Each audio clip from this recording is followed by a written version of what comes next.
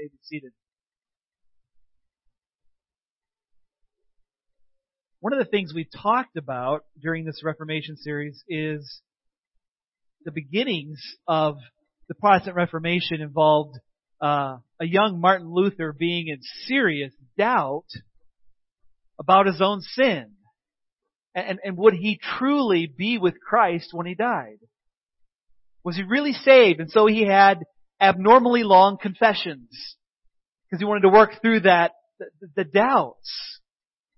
And these are the kinds of things that sparked the Protestant Reformation. Now, we also have doubts sometimes that we are saved.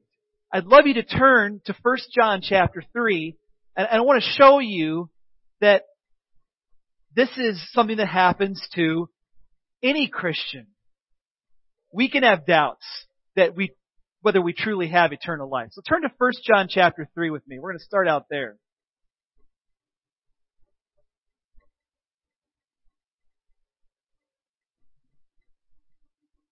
And we're looking at chapter 3, verse 18 through 20. If you went to the Gospel of John, you got the wrong one. You got to keep going. It's before Revelation. This is 1 John chapter 3, verse 18. And whenever you read the book of 1 John, which I encourage you to do, especially if this sermon really touches something in your heart, you got to read the whole thing. I'm going to be jumping around in 1 John this morning, different places, looking at different verses. But 1 John is a letter about assurance. Like, how can you know for sure that you have eternal life? How can you be confident of that? Now, here's what he says in chapter 3:18. Little children. And you're going to see this throughout the book of 1 John. He loves calling his readers little children. And you get this really tender, pastoral approach to this congregation. I love how tender it is. He says, little children, let us not love in word or talk, but in deed and truth. By this we shall know that we are of the truth and reassure our hearts before Him whenever our heart condemns us. God is greater than our heart, and He knows everything. So, verse 20 says, sometimes, even in a Christian's life, your heart will condemn you.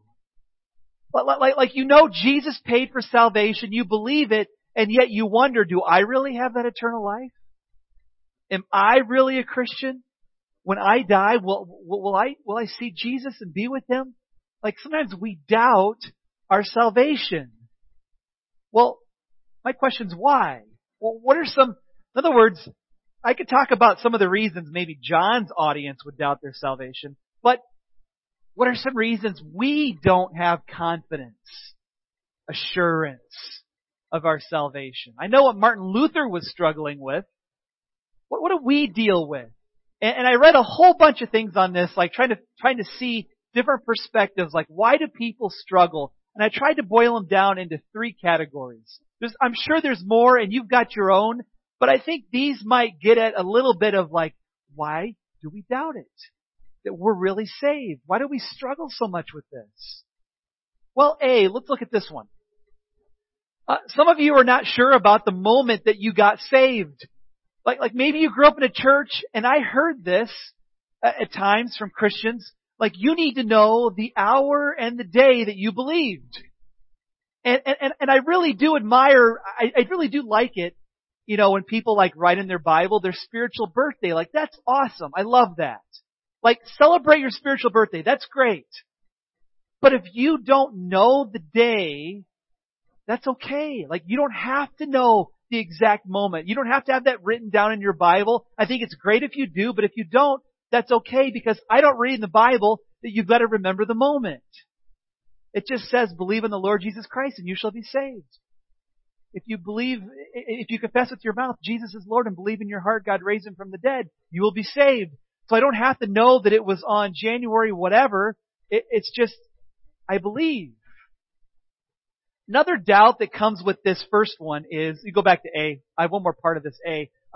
You're not sure about the moment you got saved. The other part of this is sometimes you wonder, did I do it right the first time? You know what I mean? Like this is like the Christian camp experience when all the kids raise their hands to receive Christ just to make sure they did it right. Some of you have received Christ a number of times, right? But did you really receive Him a number of times? Or were you just doing that to make sure that you got it right the first time? Did you pray the sinner's prayer the right way? Or did you forget some words? Did you do it the way the pastor had you do it? Or did your Sunday school get it right the first time? You know what I mean? And it's not about the sinner's prayer. It's not a magical prayer. The Bible never says, pray this prayer and you will be saved. The reason that I pray a prayer at the end of sermons, every Sunday almost, is just because I want to help people give words to their faith. I'm just trying to give words to it. Like, what do I say to God? And so you'll notice when I pray, I don't use the same words every Sunday, but the basic elements of faith are always in those prayers that I pray. Christ died for my sins. He rose from the dead. It's that. So it's not this mechanical, procedural, I got it right, I said the right words, I know I'm in. And kids, I would say that to you especially. You don't have to worry if you did it the right way. My question if I was talking to you, kids that are here this morning, I would just say, do you believe that Jesus died on the cross for your sins? And if you say, yes, I believe that, then it's like, well then yeah, you're a Christian. You believe in Jesus. You're forgiven. You didn't have to pray the prayer. You just believe it. So that's a problem. B, here's another problem. Sometimes, and I think this is definitely an adult thing. I think kids can deal with this too, though. Teenagers can deal with this. You know, you're struggling with sin. And you see the sin in your life, and you're kind of like Paul in Romans, and you're like, the things that I don't want to do, those are the things that I end up doing. And the things that I want to do, I don't do them, you know? So what's going on with me? And you struggle with sin, and you're like, how can I know that I'm saved if I keep going back to this stuff over and over and over again? Like, I feel like I'm kind of like a slave to sin, but the Bible tells me I'm not a slave to sin anymore. So the presence of sin makes you doubt. Maybe God hasn't changed me. How about C? Here's the last one I've got for you. Your suffering makes you feel like God is against you or He's absent. When you're going through the darkness, we've sang about this morning, you know, when darkness seems to hide your face. There is a suffering that makes God feel distant. And that can cause us to doubt our salvation because He doesn't feel close to me. I don't see Him like I did at one point. But beyond all of that, I can look at 1 John 3:18 through 20 that we just read, and I love this. Verse 19, by this we shall know that we are of the truth, and we reassure our heart before Him, for whenever our heart condemns us, God is greater than our heart, and He knows everything. So God is greater than my heart. When my heart condemns me, God does not, because He saved me by the blood of Christ. That God is bigger than those negative feelings that I have. He's bigger than our hearts. He knows everything. So I don't have to doubt. God doesn't want me to doubt that I am truly saved. Even though, clearly Scripture says I'm going to have times where I doubt it. I don't need to keep doubting it. I can have assurance. God is bigger than my doubting heart. He's bigger than that. So, 1 John gets at that question of assurance. Now, I know if you're from other faith backgrounds, it can sound almost arrogant to say, I know for sure that I'm saved. You know, depending on what faith background you're from. You go with the right religion in the right place, and you're going to find people that almost want you to doubt it, or how can you ever know because you haven't done enough? But our grounding is not in what we do. So here's what I'm going to do today. I want to talk about your confidence, your assurance of salvation. The last 2 weeks I've been talking about how do you get saved. You know, you get saved by faith in Christ. It's not by works. But today I want to talk about how can you be assured that you're saved. That's a little bit different. I'm not talking about how you're saved, but being confident that you're saved. God wants you to have assurance. So, I want to share something that a lot of different scholars have talked about in the book of 1 John. It kind of was made known by Pastor John Stott. And he looked at 1 John as a way of taking, in a sense, a test to see if you are in the faith for confidence. Now, I know my issue with this is using the word test creates all sorts of anxiety in us, doesn't it? You know? You people that hate taking tests, but I want to share you what John Stott has written about the book of 1 John, and I want to show you what he said about it. And then I want to make some pastoral remarks about that. So if we can put the three tests up, there should be all three there. So here's what Pastor John Stott has done.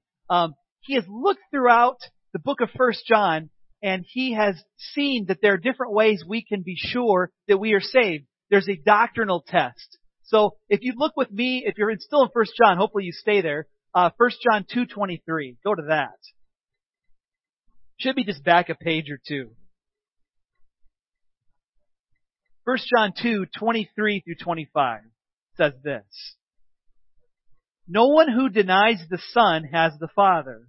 Whoever confesses the Son has the Father also. Let what you heard from the beginning abide in you. Now, I don't know what the beginning is for you. Again, I don't know the moment of salvation, but whatever you heard in the beginning, those first steps, let that abide in you. If what you heard from the beginning abides in you, then you too will abide in the Son and in the Father. And this is the promise that He has made to us, eternal life. God has promised eternal life to you, and what you have to do in response is confess the Son, is what it says here. Confess the Son. You say, Jesus is Lord. I mean, Paul says, nobody can say Jesus is Lord unless the Holy Spirit enables him. You know, you say, Jesus is Lord.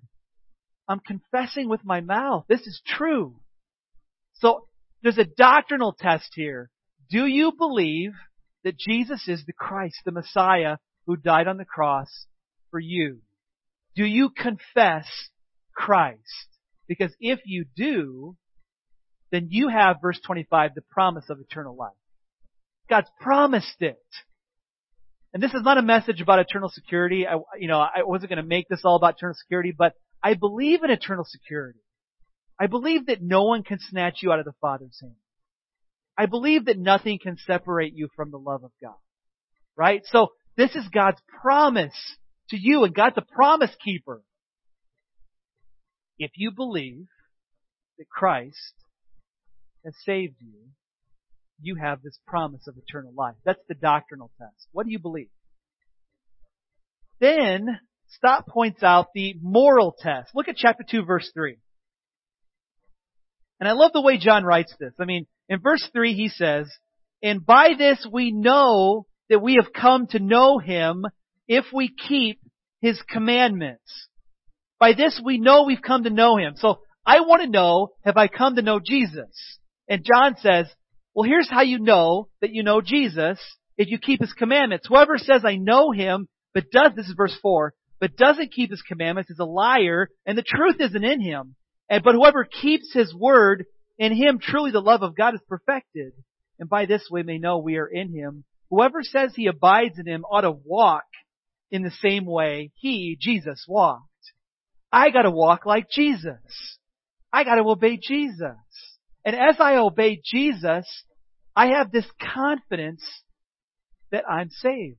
He's transforming. Now, our works don't save us. Our works don't save us. They just make us confident that we've really met Christ. Because we're acting like Him. And then Stott points out that there's a love test. If you look at chapter 3:14, probably a page over in your Bibles. We know that we have passed out of death into life because we love the brothers. Whoever does not love abides in death. Everyone who hates his brother is a murderer. And you know no murderer has eternal life abiding in him. So the last one is a social test. It's love. Do you love people. And in particular, John has in mind church people. You look across the room. Do you love the person across the room? If they had a need, would you step in and help? That's the love test. That goes back to James last week we looked at. If you see a brother and sister in need and you wish them well but don't do any help, don't help them at all. Is that a real faith? That's a dead faith, James says. So there's a social test. By this, verse 16, we know love, that He laid down His life for us. So I know love because of Jesus, but I have to practice love. I have to practice love. There is a social test going on here. Now, I didn't want to spend my whole message on those tests. And I'll get to that in a minute. I'm one of those people that I'm scrolling through Facebook and I'll see a test. Like, how good at grammar are you? Take the test. And I'm thinking, I'm really good at grammar. I'm real good at that. Ain't nobody as good as me as grammar. So, I take the test. And as I'm scoring, I'm answering all these questions and I'm getting the antonyms right and the synonyms right and I'm getting the sentence structure right, subject, verb, complement, direct object. I got it all going. And I take that test and then I get my results. I click on the thing and then it says something very flattering, about how I'm in the top whatever percent. I don't know who put that test together, but I feel so good about myself. But here's the problem. I can't possibly hit submit and put it on Facebook because that looks like I'm bragging, right? So I can't show everybody. Now, sometimes I'll take a test and I'll score really lowly. And I think I'm supposed to do better. Like I take one of those it's like a Star Wars test, right?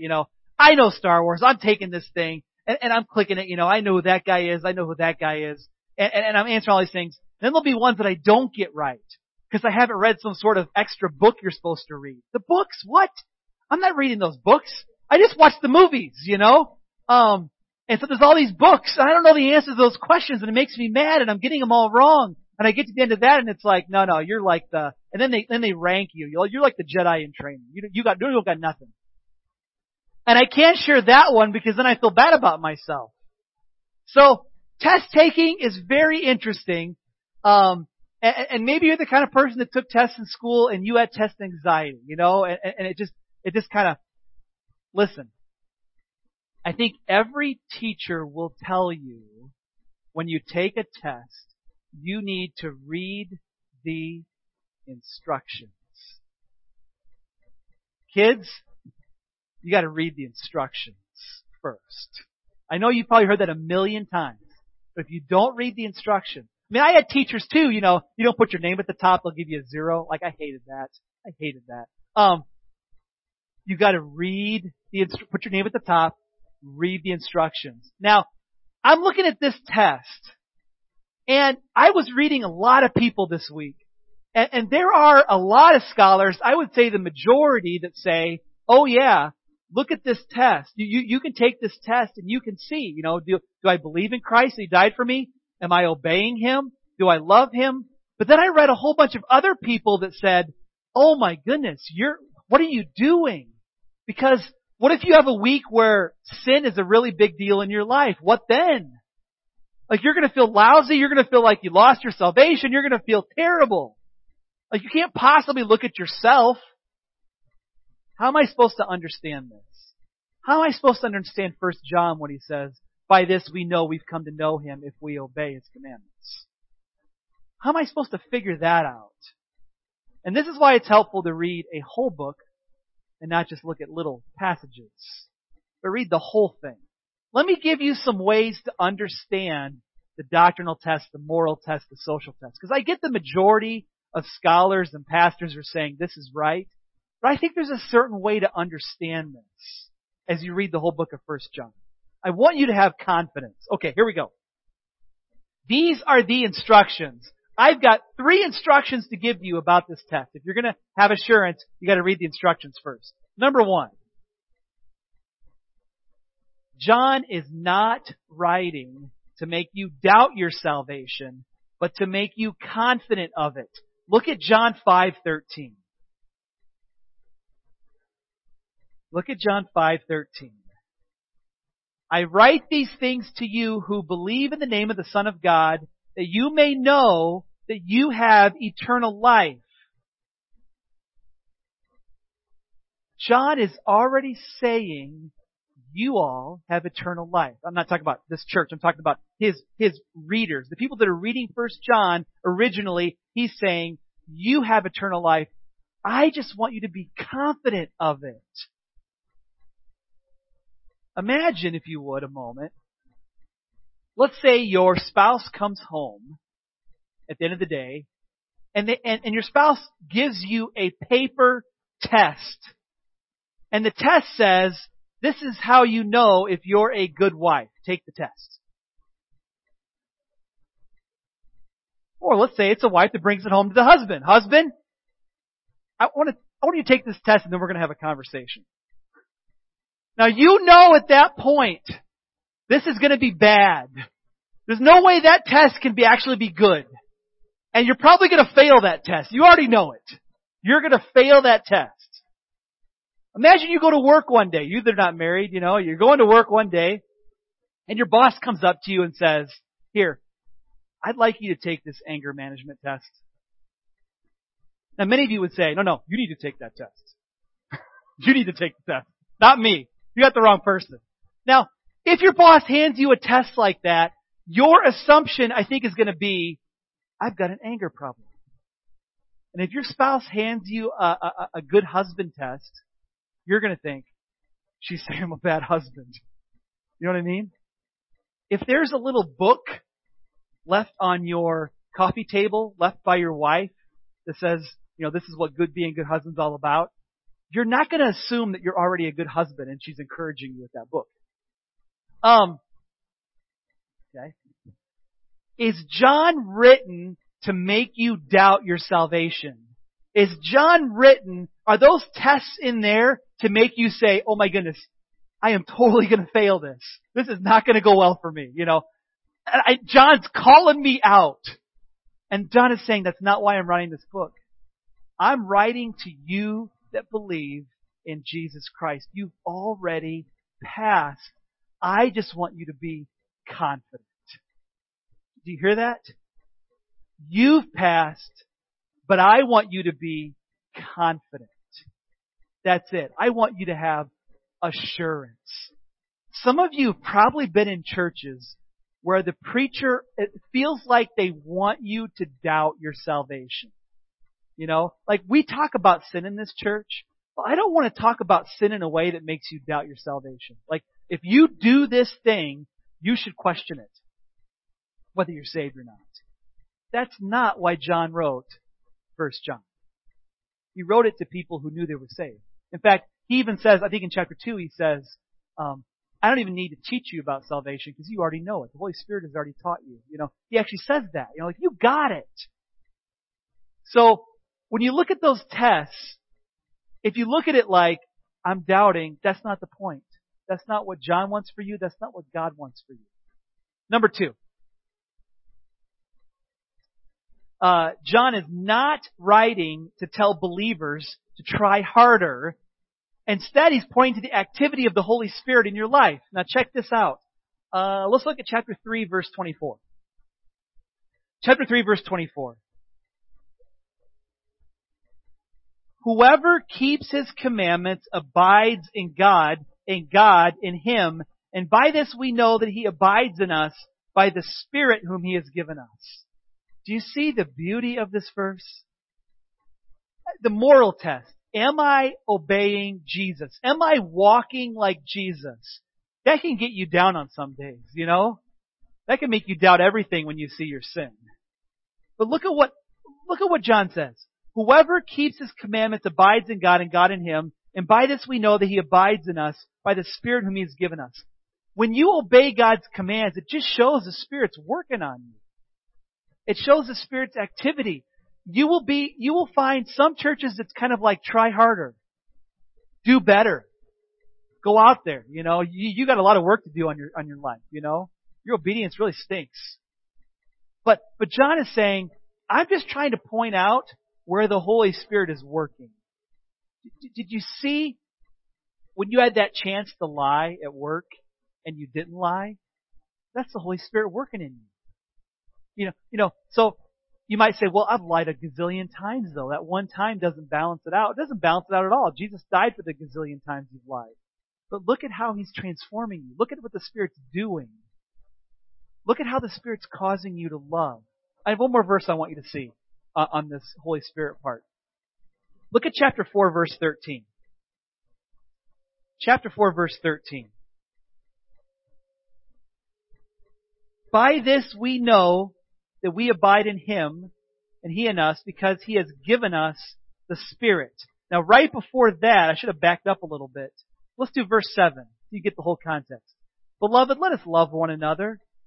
For love is from God, and whoever loves has been born of God and knows God. Anyone who does not love does not know God because God is love. There's the social test. If you're not loving people, you might doubt. But you do love people, so you shouldn't doubt.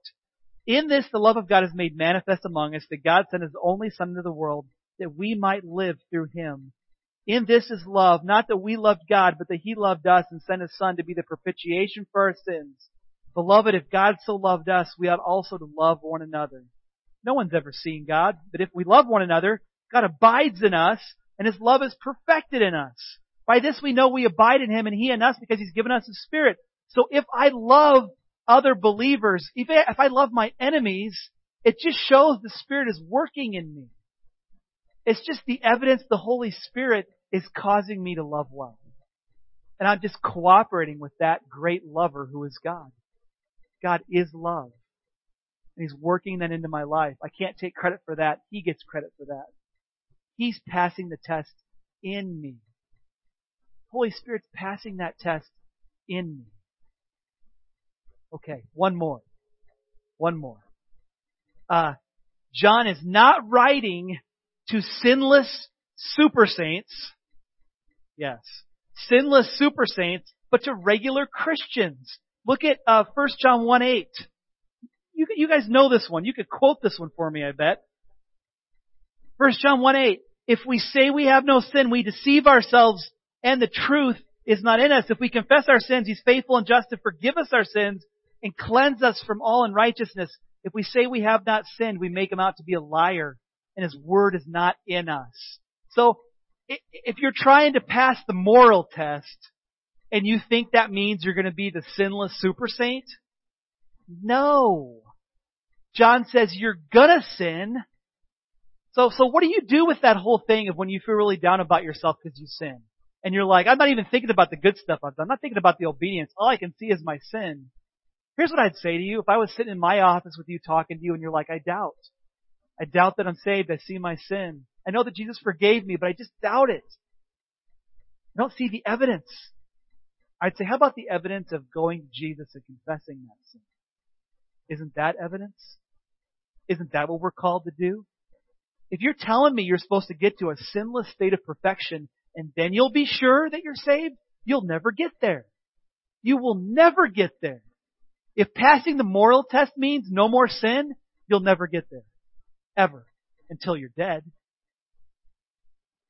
John is not writing to sinless super saints. And see, I know people, and you know people, who when you're around them, you just feel the godliness ooze off of them. You know what I mean?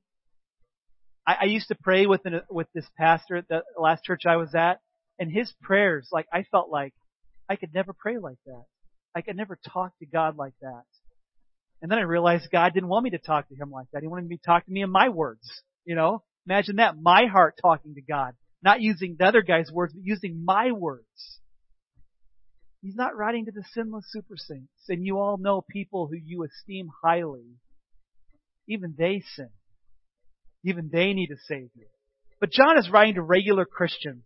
I love chapter 2, verse 12 through 14. Check this out. John says, I'm writing to you, little children, because your sins are forgiven and for His name's sake. I'm writing to you, fathers, because you know Him who is from the beginning. I'm writing to you, young men, because you've overcome the evil one. I write to you, children, because you know the Father. I write to you, fathers, because you know Him who's from the beginning. I write to you, young men, because you are strong and the Word of God abides in you and you've overcome the evil one. Now, there's different ways to understand like this whole thing. There's children, there's fathers, and there's young men. You could talk chronological age. He's talking to little kids and He's talking to He's talking to older people. He's talking to young people. I kind of lean on it kind of like I see it like a spiritual age thing, you know? There are some fathers, I mean that men and women, I think he's capturing both here, that there are mature saints in the church. He's writing to them. He's also writing to young people. People that is younger in their faith, but they're pursuing growth. They're pursuing God. They're not mature yet, but they're on the way. And he's also writing to little kids. Because they know Jesus and they've been forgiven. That's how I tend to understand that. There's different ways of looking at that. That's how I read it. But it's just, this is for everybody. This is for everybody. Now, I'd like to leave you with a closing illustration that I hope brings this whole thing together. And for this, I'm going to need some help. I'm going to need 3 volunteers. Should I just call people's names or does someone want to come up? I know nobody wants to come up here, right? Brayden, shaking your head, no. Shaking your head, no. Okay. Noelle wants to come up. Noelle, would you come up here? I'm so glad you volunteered. Noelle, because you were first, you get to be Jesus. Okay? And I want you to stand down here. Okay? I want you to stand right here. And I'm going to have you looking like that. Oh, perfect. Like you knew what I was going to ask you to do. You're going to look that way. Yeah, you're doing it. Okay? Okay, I need somebody else. Who else wants to come up? Oh, yes, come on up. Yes. Joey. Yes, Joey. Come on up. All right, do we want you to be the bad Joey or the good Joey? Bad, good? Bad. Okay, all right. I'm just kidding. Okay, I'm going to have you over here, Joey. Okay. You're going to be, you're going to look out at everybody, and you're going to be unsaved Joey. Just for the example, right? You're not really unsaved. But you're going to be unsaved Joey, just for this. Now I need one more. Who's the last one? This is going to be really good. Yes, come on up. Yes. Come on up. Miss Stauffer. Okay. Come on up. Okay. Now, you're going to be the Christian in this, okay? So come over here. Now, what are we going to do here, okay? This is you unsaved. This is you, the church, as you're unsaved before you came to Christ. This is Jesus over here. And this is, thank you. This is the believing you. Now, imagine this to be a continuum, a journey of faith. Where would you put yourself in your journey? In other words, we'll use a big word. Sanctification means you're growing to be more like Jesus. You're becoming more and more and more and more like Jesus. You're not over there anymore. Bad. Okay, sorry. You're not over there anymore. But like, where would you put yourself? Well, how about you ask this? Where would you put the Apostle Paul? Like how close is the Apostle Paul to Jesus in his walk of faith, in his sanctification, in his growing more and more like Jesus? Where do you put him? Do you put him over here, like a couple steps away? Do you put him in the middle? Did you put him like way over here? Wait, you gotta come with me. Sorry. You gotta come with me. Do you put him like over here, like really close to Jesus? I mean, I kind of think of the Apostle Paul like he's got to be one of the most godly people ever, you know, right? Like that's how I look at Paul. Well, let's, for the sake of neutrality, let's put you right in the middle, okay? Let's put you in the middle. Let's put you on this side of it. A little further away from Jesus, okay? Now, you want to take the doctrinal test, the moral test, and the social test. My question is this. How much should I look at myself to know that I'm really saved? You know, the moral test and the social test. Do I obey Christ? Do I love other people? How much should I look at me to figure that out? Turn. What I'm saying is the same thing the scriptures tell us. We keep our eyes on Jesus, the author and perfecter of our faith. I'm saying the doctrinal test is the top. How do I know? How can I be confident? I'm looking at Jesus. I'm keeping my eyes on Him. Now, I read 1 John, and occasionally I can look at myself. You can look at yourself now, you know.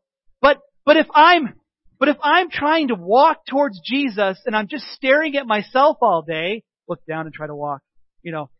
That's not a good thing to do, because you're going to fall over. You're going to fall. You want to fall over? No, okay. You're going to fall over because if I'm walking like this, I'm going to trip over myself. I keep my eyes on Jesus. I'm becoming more like Him. He died for me. I base my assurance on that.